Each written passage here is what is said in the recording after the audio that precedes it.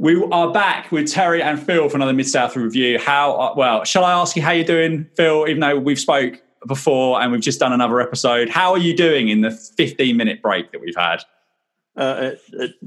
I'm doing well. Nothing much has changed here. Things do tend to change rapidly, but so far, status quo for the past 15 minutes. Good stuff. How are you doing, Terry? I am hydrating because the Saints play Tampa Bay tonight and Tom Brady.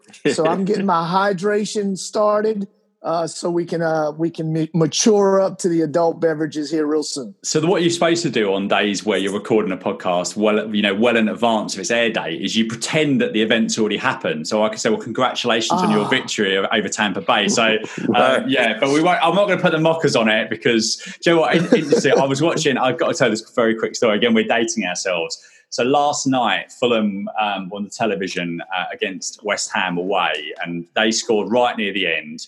And we had a penalty. So I think Dan certainly mentioned on the podcast, but in football, a video referee is a very new thing. So the Premier League's only had a video referee for this is the second season. So we had a penalty shout near the end, and it was given by the video referee. And the Fulham player walked up to it, tried to chip it in the goal, completely fluffed it in the 99th minute, so 9 minutes of injury time. And the keeper just basically caught it on the line, and the referee blew his whistle. And I literally could not speak. And my wife had moved rooms just before this had happened. And I said, look, you've got to stay at Superstition. We were doing well before you moved. And obviously she moved. Right. That was it. We didn't get the draw. So yeah, fantastic. So talking about, I'm not going to any superstition or put the mockers, as we say it in the UK, on the Saints result for tonight. So fingers crossed by the time this is out and you're listening, it's been a good day for you. So at the desk on this December 8th, 1984 episode of Mid-South Wrestling are the A team of Boyd Pierce and Bill Watts. And Boyd runs through the matches we have in store this week, including the Rock and Roll Express, plus the Mid-South television title on the line with Bill Dundee versus Buddy Landell. And the first dream match will be here with Butch Reed challenging Ernie Ladd for the North American title. Magnum TA will be facing Dr. Death Steve Williams. Brad Armstrong is here, plus Terry Taylor and Tim Horner versus DiBiase and Hercules. Boyd adds that they have new tag team champions, which they will fill us in about later on. And he encourages people to continue writing in with details of their dream match. We get another beer package. So do you think anyone legitimately wrote in and asked for Reed to challenge Ladd for this title? What do you think, Phil? I suppose it's possible. Butch Reed being the new baby face, as we mentioned before in previous podcasts, the heel that people actually liked, like Terry mentioned in the previous podcast. We were glad to see him turn face, and so maybe they wrote in asking him to go against whoever had the North American Heavyweight Championship. I don't. So I mean, it's possible. Again, as we talked before, don't know if they just booked whoever they wanted to book and just got people to write in for other reasons. Yeah. What do you think, Terry? Would this be one of the ones you'd have written in for at the time? Actually, there's a question. Did either of you ever write into this show? Do you remember for this one or any other kind of competitions or anything that they ran that you can recall? I did not, but if I would have, I'd have probably wrote in for Dusty Rhodes and the Junkyard Dog to wrestle the Samoans. Okay, yeah. Oh, very nice. Yeah. Great. That would be great. Obviously, I didn't write into Mid-South back in '84 because unfortunately we didn't have access to this clearly. But I remember when I was 15, I was convinced that I was going to win a competition on one of our London radio stations to win tickets to a WWF pay-per-view that was happening in Birmingham, which is about an hour and a half train ride. And every night I tuned into that radio station, dialing in, and obviously I didn't win. And the worst thing of all was that on that Saturday evening, there was the WWF had some weird negotiations with the two major satellite and cable TV providers in the UK, and one of them didn't air the pay-per-view. And of course, can you guess which satellite provider I had? Did I have the one that was airing the pay-per-view or the one that didn't air the pay-per-view? Of course, I had the one that didn't air the pay-per-view. So I had no way of watching that. And that's the famous, I don't know if you heard this, that's the famous night when it was British Bulldog versus Shawn Michaels for the European title in the main event. And the Bulldog was supposed to be winning, and he'd I don't know what happened to his sister. I think it was his sister I think she was terminally ill, and he dedicated the match to her beforehand in an interview. And then Michaels refused to do the job and ended up winning. So this big, huge, like backstage. This is a few months before the Montreal screw job, and I think there was a near riot in Birmingham that night when the Bulldog didn't win. So yeah, very famous event. And also, I think the semi-main was Bret Hart and Undertaker, a pretty good classic as well there. But yeah, alas, I didn't see that for years after that. So we cut to a clip from a match from the December 3rd live event with Jim Ross on commentary. And it's the Rock and Roll Express versus DiBiase and Hercules in downtown New Orleans. So we get the hot tag with Robert Gibson coming in and the Rock and Roll Express on top before Landell handed DiBiase something to load his right hand. He smashed Gibson with it and got the pinfall just as Morton tried to break it up. Morton protested in the ring, but we see the new tag team champions leaving. Watt said that prior to the bout, officials had discovered a mysterious metallic object about the person of DiBiase. So there's a lot to digest there. But before we get to the promo with Akbar, Hercules, and DiBiase, for starters, as Phil mentioned last week, the Midnight Express are gone, and they would never appear again in Mid-South and on television. So they'd be back in live events, but never on TV. They worked world class during the first half of '85 before moving across the Mid-Atlantic in July of that year. So this really feels like a fast changing time in this promotion, as we talked about last week as well, with yet another sort of mainstay in terms of the Midnight Express and Jim Cornette gone, and more on their way shortly. So what did you think of this title change here, Phil, and how it's presented and memories of the Midnights in Mid-South? As I was rewatching this, some of the memories are seeing those non-TV studio matches, seeing the matches in the big arenas that just had that ring level camera. It added an element of excitement for it. It really made you want to get your tickets to go because you realize that no matter what they put on TV, the best stuff is really happening at the arenas. Most of the matches would have longer time limits and things. So, you'd think more things could possibly happen. But yeah, as always, we hated to see a Rock and Roll Express get cheated once again. Yep. DiBiase had just mastered getting heat, So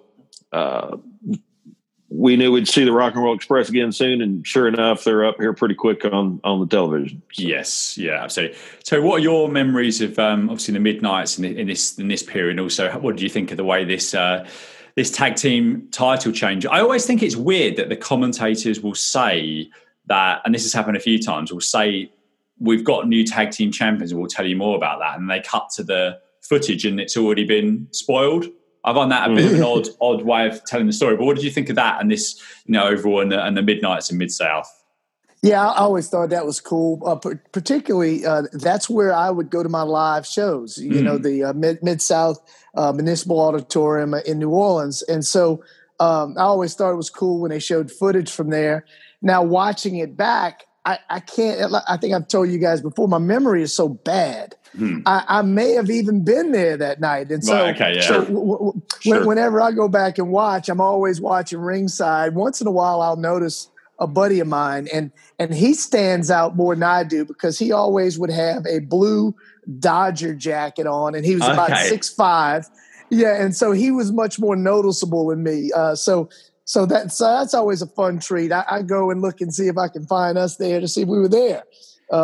But it was always fun to watch the house show highlights. And even today, my favorite thing to rewatch is house show matches. Yes. I'll search the WWE network when they have the hidden gems. Yeah. And I'm always hoping that they'll show some new house show match that I didn't see.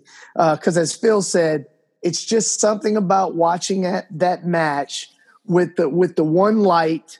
It's not TV lighting. It's just almost like you're reliving being back in the arena. Yeah, it's the atmosphere. Yeah. You can feel the atmosphere, that smoky, dark. Yes. Only one big spotlight on the ring. Right. Yep.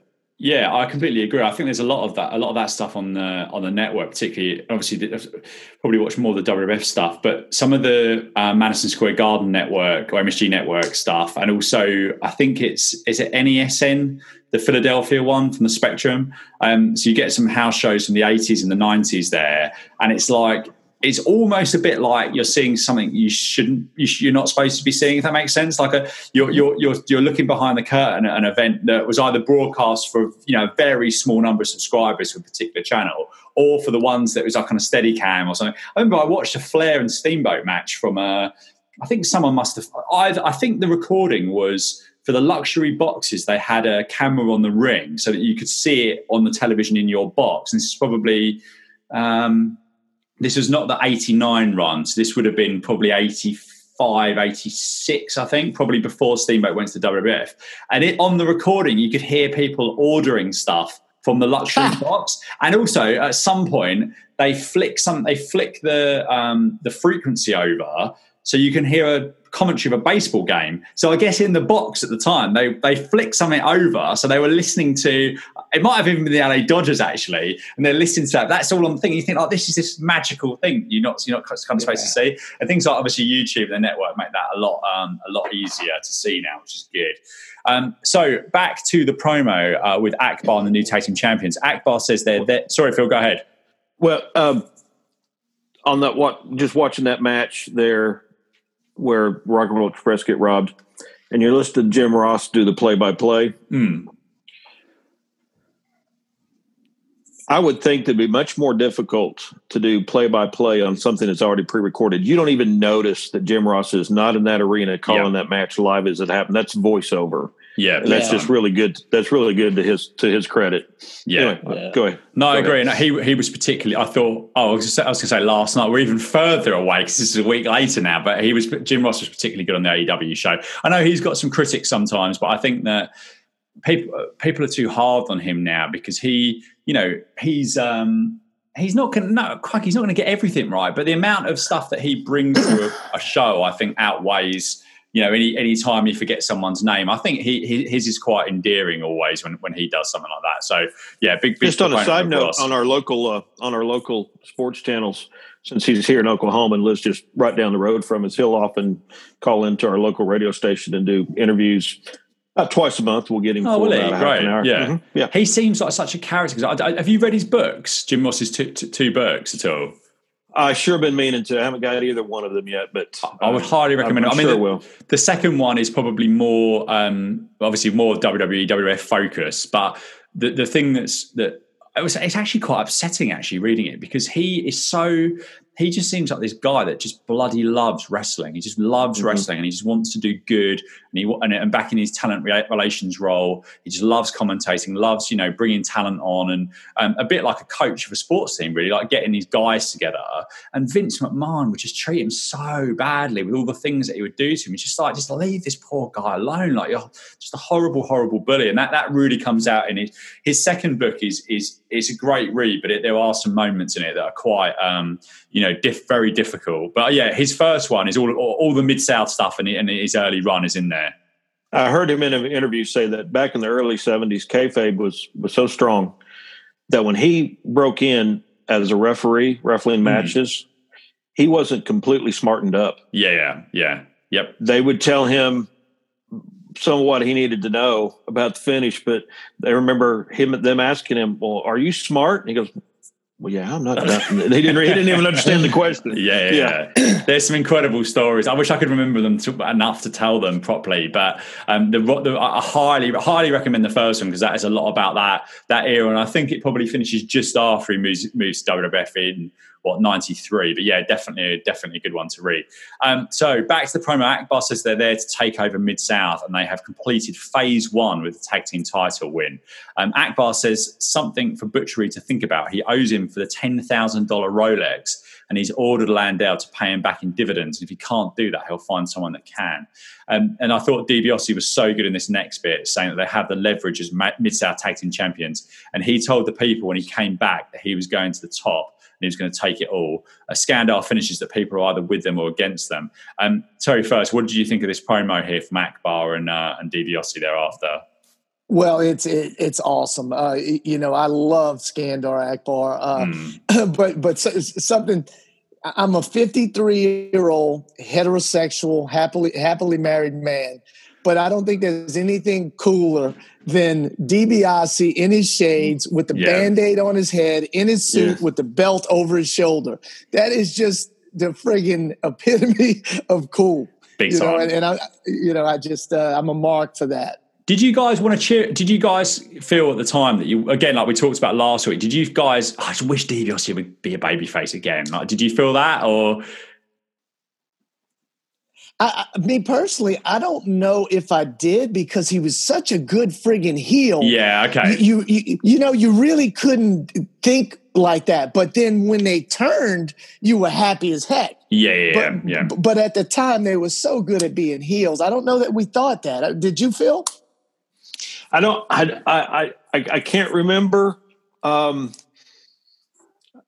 to your point about him standing there looking that cool, I have to agree with you, because he pulls it off as every bit as good as Ric Flair. And Ric Flair's my favorite. You know what I'm saying? Yes. Yeah. So that's that. I mean, he's not copying him, but he's pulling it off every bit as good as Ric Flair, where others tried and couldn't do it. Yeah. And I wonder, actually, and he's so good on the mic. Yeah, he's just incredible, and you're absolutely right, Terry. He is just cool, and I'd imagine that he's getting a lot of heel fans at some of the arenas supporting him, aren't they? Like the guys that are a little bit older and stuff definitely will be cheering for. How could you not cheer for this guy? Kind of like the Four Horsemen. Yeah, big time. They were heels, but they were so cool that people had to cheer for them. Yeah, definitely. So Jim Ross is our ring announcer, and he introduces Terry Ellis and Randy Barber, who will be facing the Rock and Roll Express. Watts on commentary talks about the scaffold match that they'd had, and they'd actually had that 15 times with the Midnight Express, and how Cornette's mother ended up paying a lot of money. This was really short, a double dropkick out of nowhere in just over a minute, and this is one for the Rock and Roll Express. Any thoughts on this this short match, and also the writing off of the Midnight Express and how they framed this on commentary? I've got our wardrobe malfunction out of this match. I noticed something in this match, like Terry noticed in the previous. If y'all heard the previous podcast, go back and listen. Yeah, 35 in episode 273. You must watch it now. Right. Watch Terry sniff this shirt. Okay. So in this match on the YouTube version at 9:07. Ricky and Robert dropped to their knees to give elbows to the stomach and karate thrusts to the face.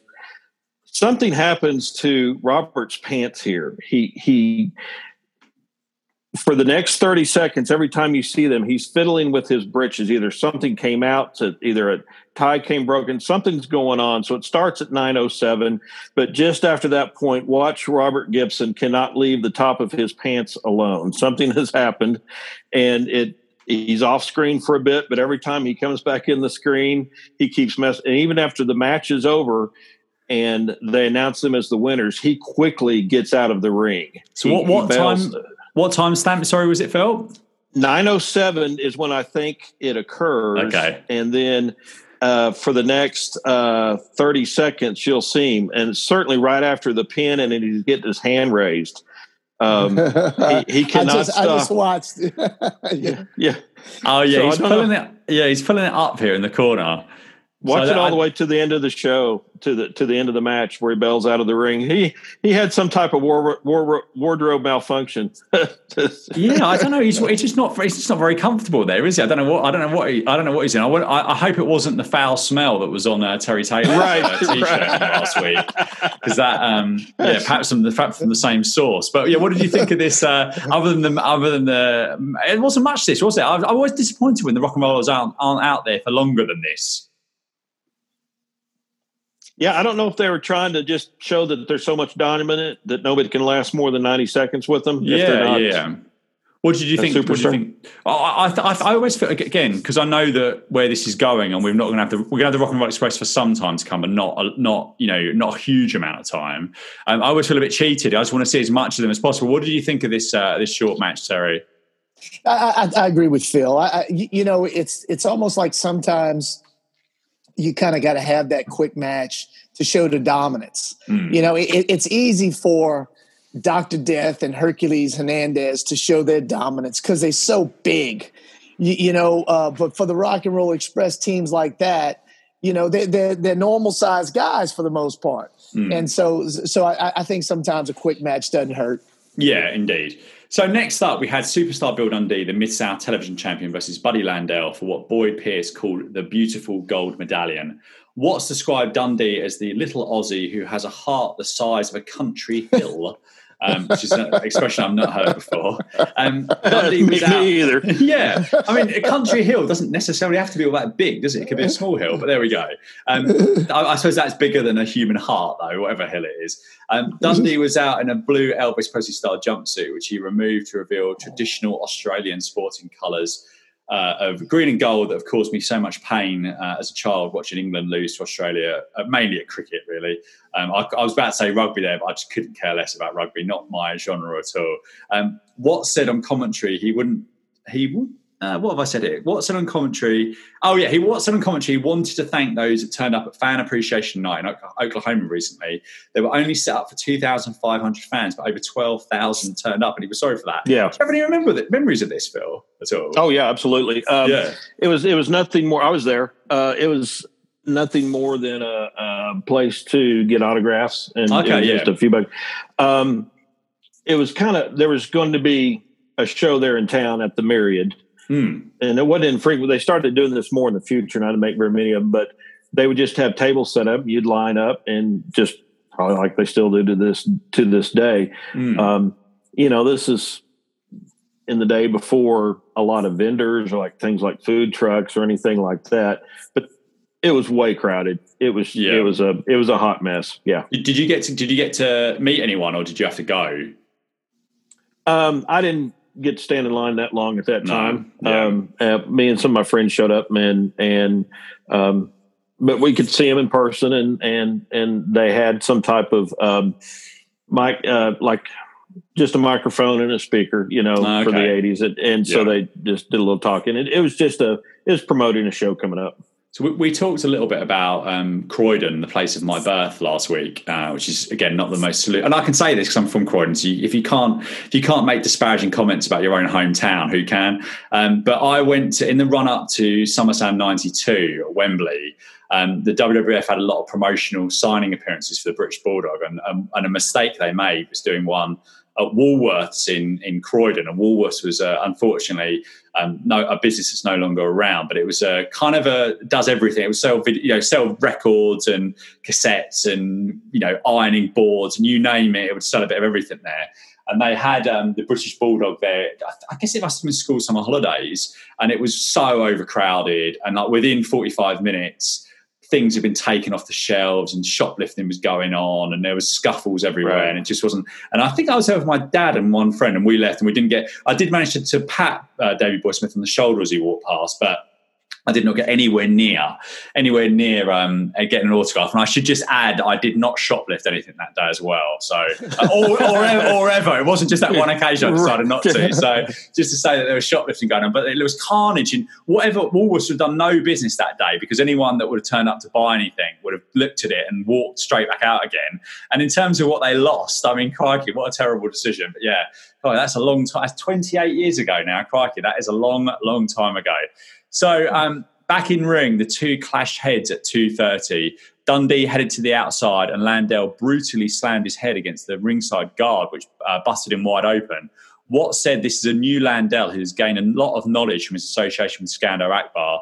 Landel then dropped an elbow, which Watts called bionic, and then won the title in 3:47 in quite the shocker. Terry, first, what did you think of this match and the title change here? Well, I had a couple interesting things. First off, at the beginning, Dundee in his silly little Elvis Presley jumpsuit. Yeah, it was awful, wasn't it? He does his little booty shake. Yeah, that little thing was odd. The pitiful little TV title medal that doesn't even have a dang a ribbon where you can hang it around your neck. That was pitiful. Then Dundee has to have the referee help him pull the damn thing off because he can't get his jumpsuit off. So all of that is just pretty funny to me. But then at the end, it's kind of cool. We get a little blood, and Landell gets the pinfall. So I thought that was cool because, Dundee is great in Memphis. It's like he's perfect in Memphis. Right. He's a hero in Memphis. In the Mid-South, he's a mid-card guy at best. Yeah.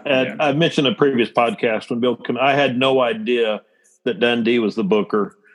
By the way, Bill Watt said he paid him $3,000 a week in 1984 to come be the booker, which is just mad money. Yeah. Why he's even wrestling, I don't know. But yeah, that Elvis Presley lookalike gimmick he did for so many years in Memphis. And I was a huge Elvis fan. And from this little short guy doing it, I just didn't get it. Trivia question. Do you know who Bill Dundee's son-in-law is? Bill Dundee's daughter married. Oh, I don't know. Actually. Bobby Eaton. Oh, how interesting. Okay. Yeah. Bobby Eaton. Yeah. Yep. So I actually knew that. Yep. What age? Bill Dundee's daughter married Bobby Eaton. Yes. Yeah. What's I was just wondering what the age difference was between Bobby Eaton and Bill Dundee. I suppose probably I'm going to look that up actually. While I guess it's probably at least 10 years between them. So I guess. I would Eaton, think. 58. See, how old would Bill Dundee be? 43. So we've got 15 years between them. Okay. And so his daughter, so, and I don't know at what age the children married, but there could have been a big difference between them too. Oh yeah, I just wondered because I was thinking obviously Bill Dundee's a bit older than Bobby Eaton here, but whatever it is, what it is, if it was 25-year difference or whatever, good luck to them all. But I just wondered if Bobby and Bill Dundee were sort of similar sort of age. I wonder how that sort of went down during that first, I'm dating your daughter conversation. Right. Yeah. But so it's interesting that the title change. Obviously, I really like Landell's work here, but clearly Dundee was a transitional champion to get the belt off Adrian Street. Do they change this to? I presume at some point they change this to an actual physical. I said belt, but it's not a belt, obviously medallion. Do they change it to a championship belt at some point? I don't think they ever do. Oh, really? No. Interesting. Well, because the LA Olympics is a bit in the, it's in the background now, isn't it? So I wondered if they changed. Right. But there we go. Back from break, in ring, Jim Ross says that next up is the first dream match for the North American Championship. In ring introduced first with challenger Butch Reed. We've got a decent. I thought there was only a decent reaction from the crowd, but not amazing. But then I wonder if they'd seen him already on this during this set of tapings, and obviously that always impacts the second reaction.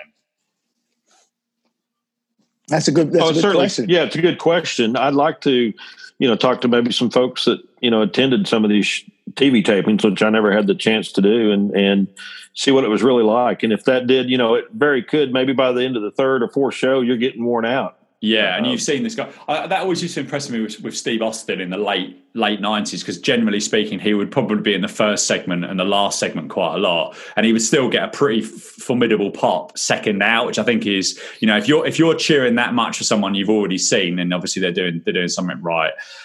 Ernie Ladd was in there with the beautiful looking North American title around his waist. Well, here's a question. You go first, Terry, and Phil, you thereafter. What's your favourite championship belt ever in wrestling? Well, the North American title, obviously, and I liked, and again, I guess it's just because you really tend to like the things you see first. Yeah. I really liked the older North American title. It had that odd shape. It was the one that, was before this one. But obviously, if you look at them now and compare them, this one right here is just way prettier. Yeah. It's bigger. It's more massive, attractive looking. Yeah, it's massive.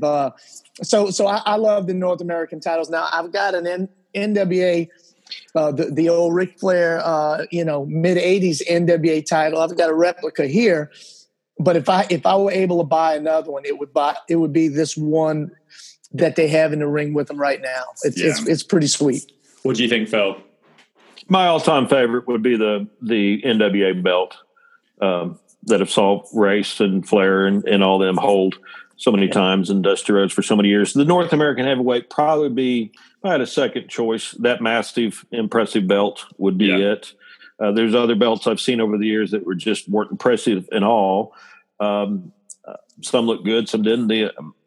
There's one belt, American Heavyweight Championship belt, that had it's the leather strap, but the metal part was a cool outline of the United States. So there's some cool belts, and there's some that aren't cool. But my favorite would be the NWA belt. When that changed to from sort of, was it 12 pounds of gold? That one was what was it? What was the nickname? Not 12 pounds. What was the nickname of the old NWA? I've just gone blank in my mind because obviously they changed it to the big gold belt. But what was the NWA belt that I suppose it's the one that Nick Aldis and stuff uses still, isn't it? Right here. This one here. Oh, sorry. So that's the one. 20. Is it 20 pounds of gold? 20 pounds of gold is what they'd often say. I think so. I don't know why I got 12 pounds of gold from. Clearly the thing's been on a diet of perhaps it's been like me, probably eating too much during lockdown. But yeah, well, how did you feel, Phil, when they switched the NWA title from that physical belt to the bigger one? Was that annoyance or did you? Because that annoys me. Yeah. I get annoyed about that. I like the belts from my youth, and I don't understand why they ever change them, really. I think, as with any sport, when you're winning a championship, the history of that championship is important. Yes. Yep. It means something. Now, certainly a change of belt, you're still winning the same title, but there's something to be said for not just nostalgia, but history. Yes. And so, I didn't care for it when they changed belt. No. And I was the same with like you guys have said, I think you obviously drawn to what you saw first, and the Winged Eagle WWF title belt, the one from pretty much from WrestleMania 4 until Austin beat Shawn Michaels in 98 was the one that I really, really liked. And that's it's not the biggest belt. It's kind of a compact, medium-sized belt. I really like that. But yeah, I don't ever understand why. I think that so if you've got a champion now in 2020 and you've got a photo of them holding that, it doesn't have to be the same physical belt, the same design. Surely that means more. If someone, maybe a Lapsed fan, saw that and they were used to seeing Hogan with that belt, or Savage, or Warrior, or Michaels or Brett, then it would do just some random belt. The WWF could you imagine if they tried to change the Stanley Cup? Yeah, there you go. The Super Belt trophy. Yeah, exactly. It would mean something if they tried to change those. Here in the States, the college football championship has a different trophy every year, completely different. Drives me crazy. Yeah. It's totally designed differently every year, but the Stanley Cup, you're not going to change it. No. Super Bowl, that Vince Lombardi trophy, it's going to be the same. So let's leave the belts the same. Yeah, the North American one is so similar. The AEW World Title now is really similar to this It's kind of a hybrid between this North American title and the New Japan's IWGP Heavyweight title. It's really, really good looking belt. But I do really like this North American title. So Landell came down to ringside immediately in this one to whisper some tips, presumably in the ear of Ladd. But Reed slammed their heads together. Ladd threw Reed into the ref at 2 minutes, and Landell tried to interfere, but Reed fought him off. Skandar Akbar then approached the ring along with Kamala, making his return as the ref called for the bell as Ladd and Landell held Reed down for the big splash from Kamala, which he hit 3 times, as Watt said they were trying to end Reed's career.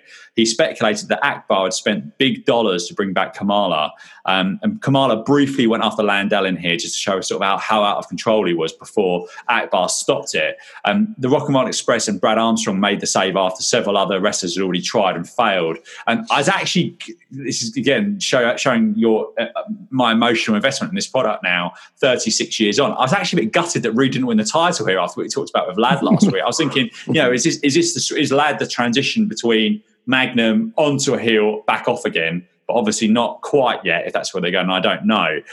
Phil, first, what did you make of this match and this post-match re-debut of Kamala? I was with you. I thought they were putting the belt on Reed. I didn't know. That's not my thought at the time. I just thought for sure Reed would win the belt unless there's interference. And of course, leave it to the spoiler, Buddy Landell. We all hated him for a lot of reasons. Right. Back then, we just couldn't stand him. He didn't deserve to be in there, and here he is messing everything up for us once again. But, if you put these two guys in a dark alley, if you put these two guys in a cage with no interference, we all know Reed's going to come out on top. Yeah.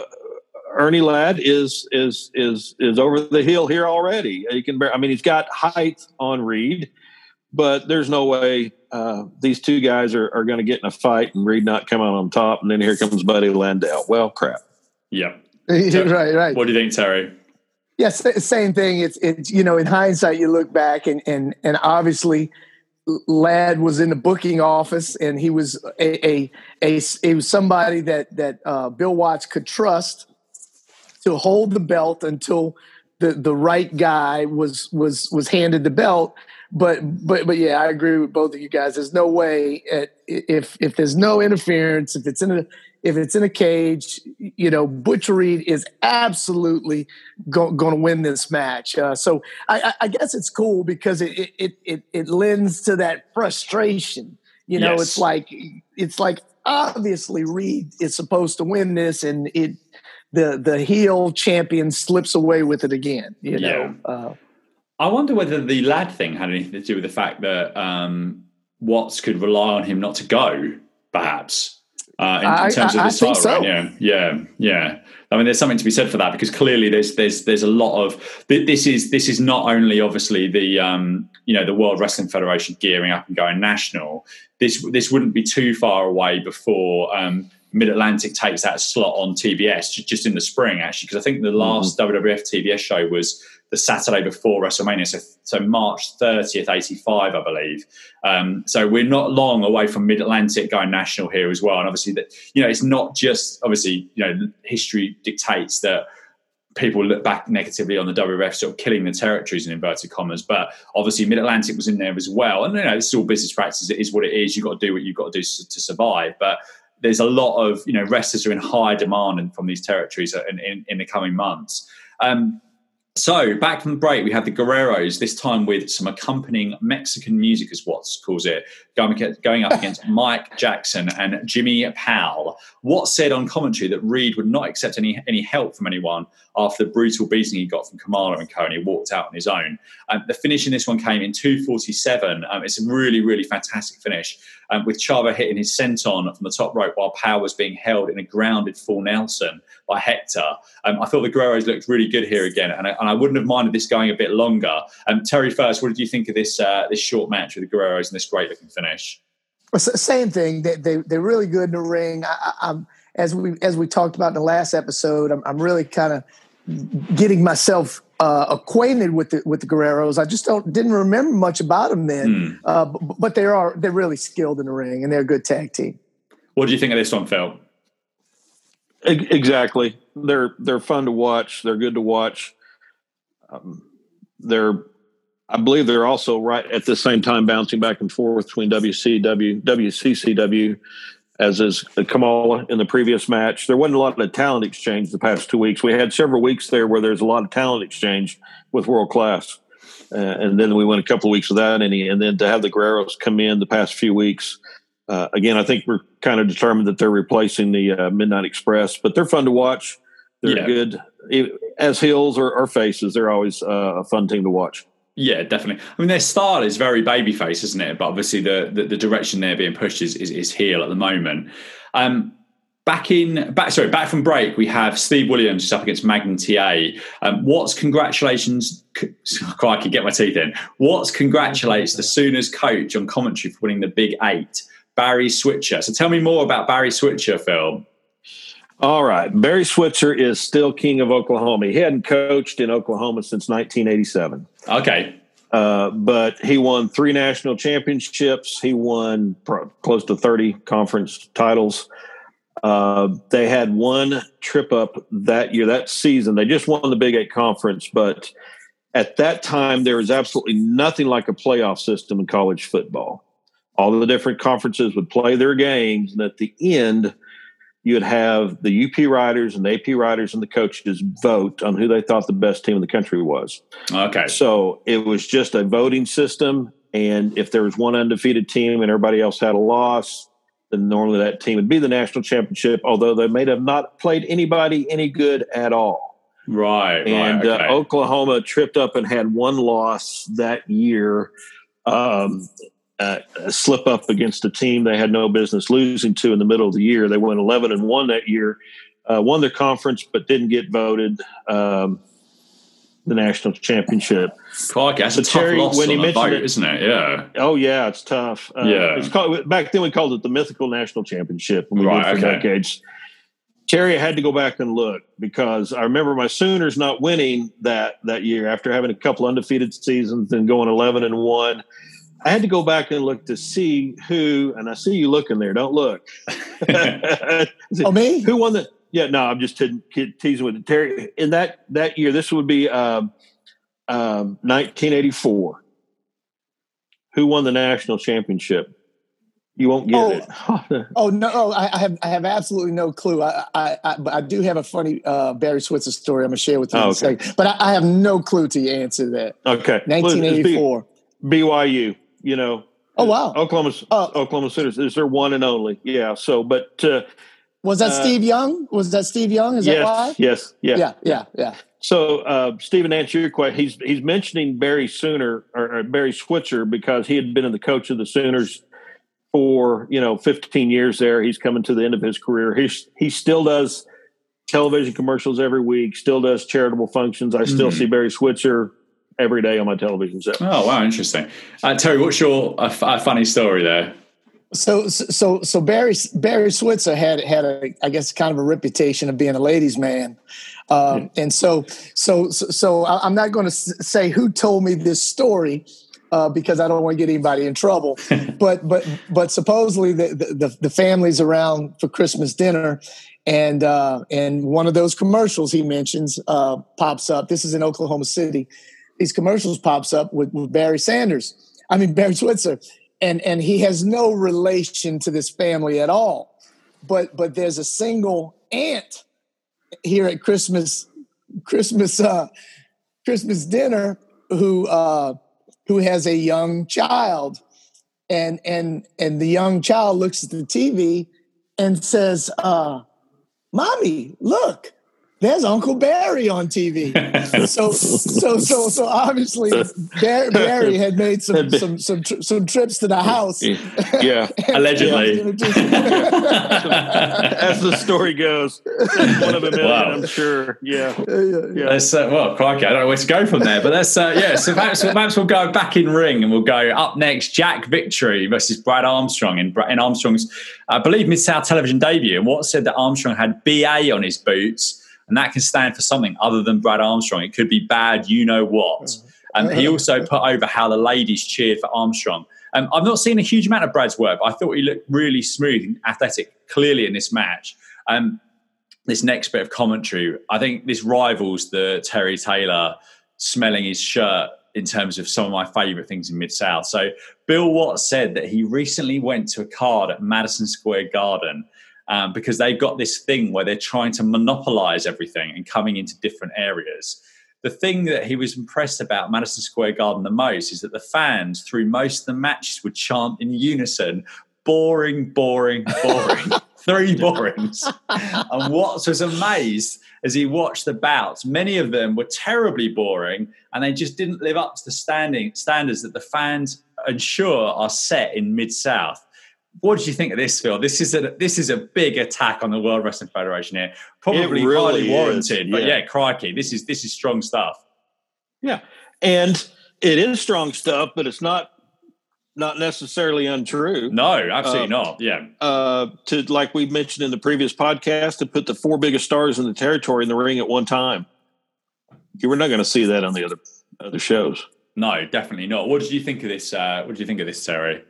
Same thing. I think, we didn't realize how spoiled we were, growing up until we started getting cable TV and we started seeing all of that. I mean, you turned it on WTBS. You had great interview segments, but you didn't see any of the the matches like we saw on Mid-South, Mid-Atlantic. I mean, you got great stars. You got Roddy Piper. You got Greg Valentine. You got Ric Flair. You got Wahoo McDaniel. But the television matches weren't even close to ours. So yeah, there's a lot of truth to that. All the territories had big stars, but we got to see the matches on our TV weekly. Yeah, and I don't know. I did this at the time in terms of a little audio look at that Black Saturday. But that first WWF show that was on WTBS was awful, absolutely shockingly bad in any era, in any light. And why couldn't, in inverted commas, the genius Vince McMahon make this work? He had an incredible TV deal there. They should have been on TBS forever. Mid-Atlantic should never have got an opportunity to get back on that station. And if that was studio wrestling or whatever they needed to do to put on that channel to make it work, they should have adapted. But they're not. He's never been someone that can either take someone from a different promotion and make them work, because he always wants to use his own creations. And clearly he couldn't adapt. He couldn't adapt at the height of his powers in '84. And I just think it's a really interesting thing to look at in terms of, this promotion that was on fire for in a lot of their business, but they just could not make this television deal work at all. Armstrong ultimately won this contest with a sleeper hold, and I thought this was a very impressive debut, and obviously only upstaged slightly by Bill Watts' incredible tirade. What did you think of Armstrong in ring here, Terry? And do you remember much about him from around this time? I do remember a lot about him. I remember him being as good as any of the Terry Taylors and the people like that in the ring. I think he just wasn't very good on the mic. Yeah. And it's interesting, because I'm a huge fan of the Armstrongs. I've had the opportunity to meet the late Bullet Bob and all of them. Brad was the only one I didn't have a chance to meet. And the interesting thing is when you hear people talk about him, he was really a character out of the ring. Yeah, I've heard this as well. Had a great personality and all, but just never really transferred to his promos in wrestling. Yeah. But he was definitely a great hand in the ring for sure. What are your memories of Armstrong? What did you think of his debut? Phil, sorry. I remember especially well at this time. He was also wrestling in Georgia, obviously where his father had been. He was one of the very top stars in Georgia at this time. This yesterday, as I tweeted out to @MidMoments, a couple of pictures. I pulled out some old wrestling magazines. I got saved 300 of my wrestling magazines from back in the day. So I opened up to the November issue of both Inside Wrestling and The Wrestler, and I took pictures of the rankings, the official rankings, they call it, right? If you look, Armstrong's in both of these. Now, the one magazine that just lists who the champion is of each major promotion and the top 10 contenders. In the NWA, Ric Flair is the champion in November of '84. Number one contender for his belt was Wahoo McDaniels. Okay. Number 3 contender was Harley Race. At this time, number 2 contender was Brad Armstrong. How interesting. Wow. Okay, yeah. Wow. Yeah. So he is above Harley Race, and according to the rankings in the magazine, the KFAB magazine. And then over in the other magazine where it breaks down every territory and the top 10 in each territory, he was number 2 or 3 in Georgia. So he's at the top of his game right here. Yeah. I thought he was very impressive. He really reminded me in terms of his look of Kenny Omega, actually, in terms of like the curly hair and the body type, and like a built guy, but not the tallest. But yeah, I was impressed here. Back from break, we had the first sight of our new tag team champions in action with Ted DiBiase and Hercules Hernandez going up against Terry Taylor and Tim Horner. Watt says next week Private Terry Daniels will be there debuting. They also trying to sign a North American title match. And in 2 weeks, Iceman King Parsons will return. Watt says that Taylor was so ill he thought he would have to retire, but miraculously he started getting better. As DiBiase and Horner were in there earlier, I thought if I was a betting man, I would lay down some money that I thought Horner would end up taking the fall in this contest. Akbar tripped Taylor at ringside as he ran the ropes. Then him and Hercules both went down after a double clothesline. Watts on commentary said they were going to stay with the action as long as they could. On the outside, Reed attacked Skandar Akbar, and in ring, Horner and Taylor knocked Hercules to the outside with a big double elbow. Back in ring, DiBiase again went for his tights and KO'd Horner with a loaded glove for the win in 5:23. DiBiase and Hercules left the ring as Taylor and Reed stood together. I thought this was another decent encounter, as it feels like the match lengths have certainly started to stretch out a bit. What do you think of this one, Phil? Exciting match. Yeah. It was good. And we talk about, and I thought about it as we ended the last program, and we say, well, you'll say, what did we think about these matches, this episode overall? And we say mostly, some weren't as good and some are better than others. But that's looking at it through today's eyes with all the wrestling that we've seen over the decades since then. Back then, this was fantastic. This was phenomenal. You couldn't find this anywhere. We lived for this. So when we get to the end of the episode, when we say, what'd you think of today's episode? Well, it was really good. Back then, it was phenomenal. Yeah, I think that's a really, really good point, because we're watching this show, as you say, I've never seen this before, but with 2020 eyes, most of the shows are good. Some of them are excellent. And I would say a very few of them are average. And there's maybe one that I haven't liked very much, not very many more than that. But that, as you say, crikey, if you're watching if you're comparing this with episodic television, then actually even now it's a good example as well in terms of the overly done, the overly long TV shows that we get. This is really good stuff, and it certainly does stand the kind of test of time. What did you think, Terry, of this sort of fairly long match between Horner and Taylor and DiBiase and Hercules, the new tag team champions?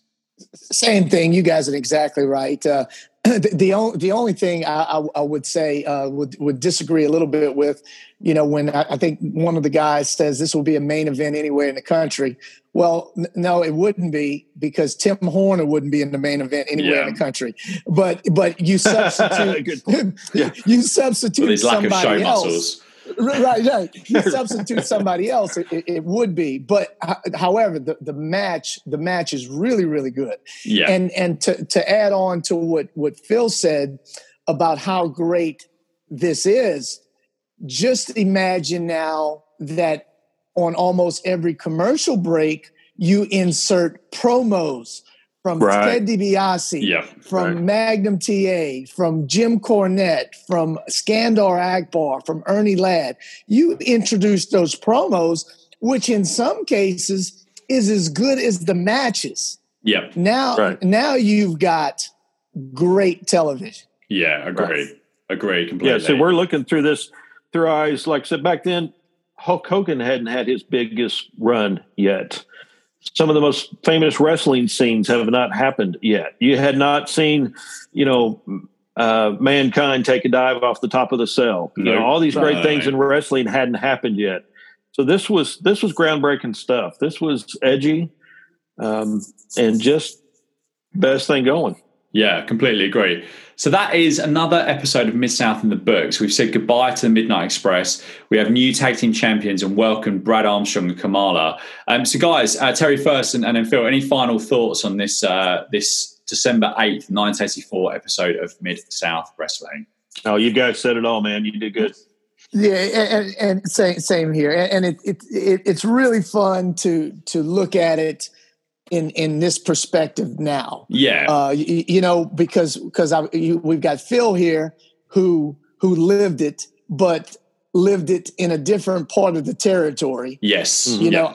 I'm getting to rewatch it now. And then with you, Stephen, having some fresh eyes kind of following it.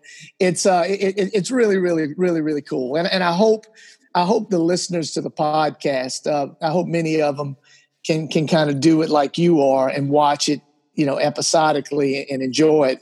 Like I just said, I just wish we had more of the promos like we did on this episode with DiBiase and Hernandez and Akbar. I wish we had more of those that the shows added, because those things were gold. Yeah, I completely agree. No, another really, really good show, I think, this week. I'm going to go off on one final tangent, actually, Phil, while I think about it, because otherwise I'm going to forget. I know you're a big chess fan, aren't you? Yes. Yeah, I've just been watching this weekend an excellent drama on Netflix which centres around the world of chess. Oh, yeah. It's fictional, but it's extremely good. And I like it so much, I've actually just bought myself a chessboard. So, I love it. Okay. Yeah, great. It's called The Queen's Gambit on Netflix. I highly, highly recommend it. We're probably going to finish it tonight. So, yeah, I definitely would give it a whirl. Very interesting story. It's fictional, unfortunately. I think it'd be more interesting if it was a true story. But there's lots of chess talk about it and strategy and all that sort of stuff. So, I would definitely recommend it. Before lockdowns, I've spent decades playing in live tournaments over the board. Where do you show? I'm United States Chess Federation member, rated. You get a ranking. Oh, fantastic! They talk about all that stuff. Yeah. It's really good. So it's also set in the late 50s and early 60s, but it's a really interesting story with that as kind of I don't know where it's quite going to end up yet, but it's very, very good. So I highly recommend it. Gentlemen, thank you so much for joining me again. I look forward to spending some time with you in the not too distant future. I will obviously tweet out your Twitter handles where if you've got any questions about Mid-South Wrestling, don't ask me because I probably won't know. Direct it to these guys. But thank you very much, gents. And I hope you have a fantastic rest of your Thanks. Day. Appreciate it. Thank you, guys. I appreciate it. It's a blast. Who dat? Watch the Saints tonight. or the Saints won. The Saints yeah, exactly. Won. It's an incredible victory. Yeah, incredible victory. Thanks again. Hello, everybody. I am Ricky Morton of the Rock and Roll Express. And if you would like to purchase some merchandise from world's #1 Mid-South Wrestling podcast, check it out. All the products. That's on redbubble.com. People, Mid-South Moments. They have everything from T-shirts, phone cases, mugs. Remember now, redbubble.com. People, Mid-South Moments. Thanks very much, Ricky. And that link again is redbubble.com/people/Mid-South Moments.